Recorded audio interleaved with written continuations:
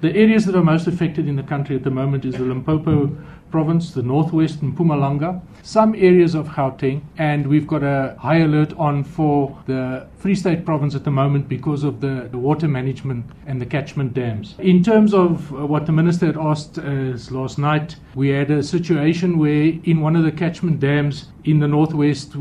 as part of the dam management, they had to open some of the sluice gates. Somebody tried to cross a breach and the car got stuck in the middle of the river, which was about 1 kilometer wide.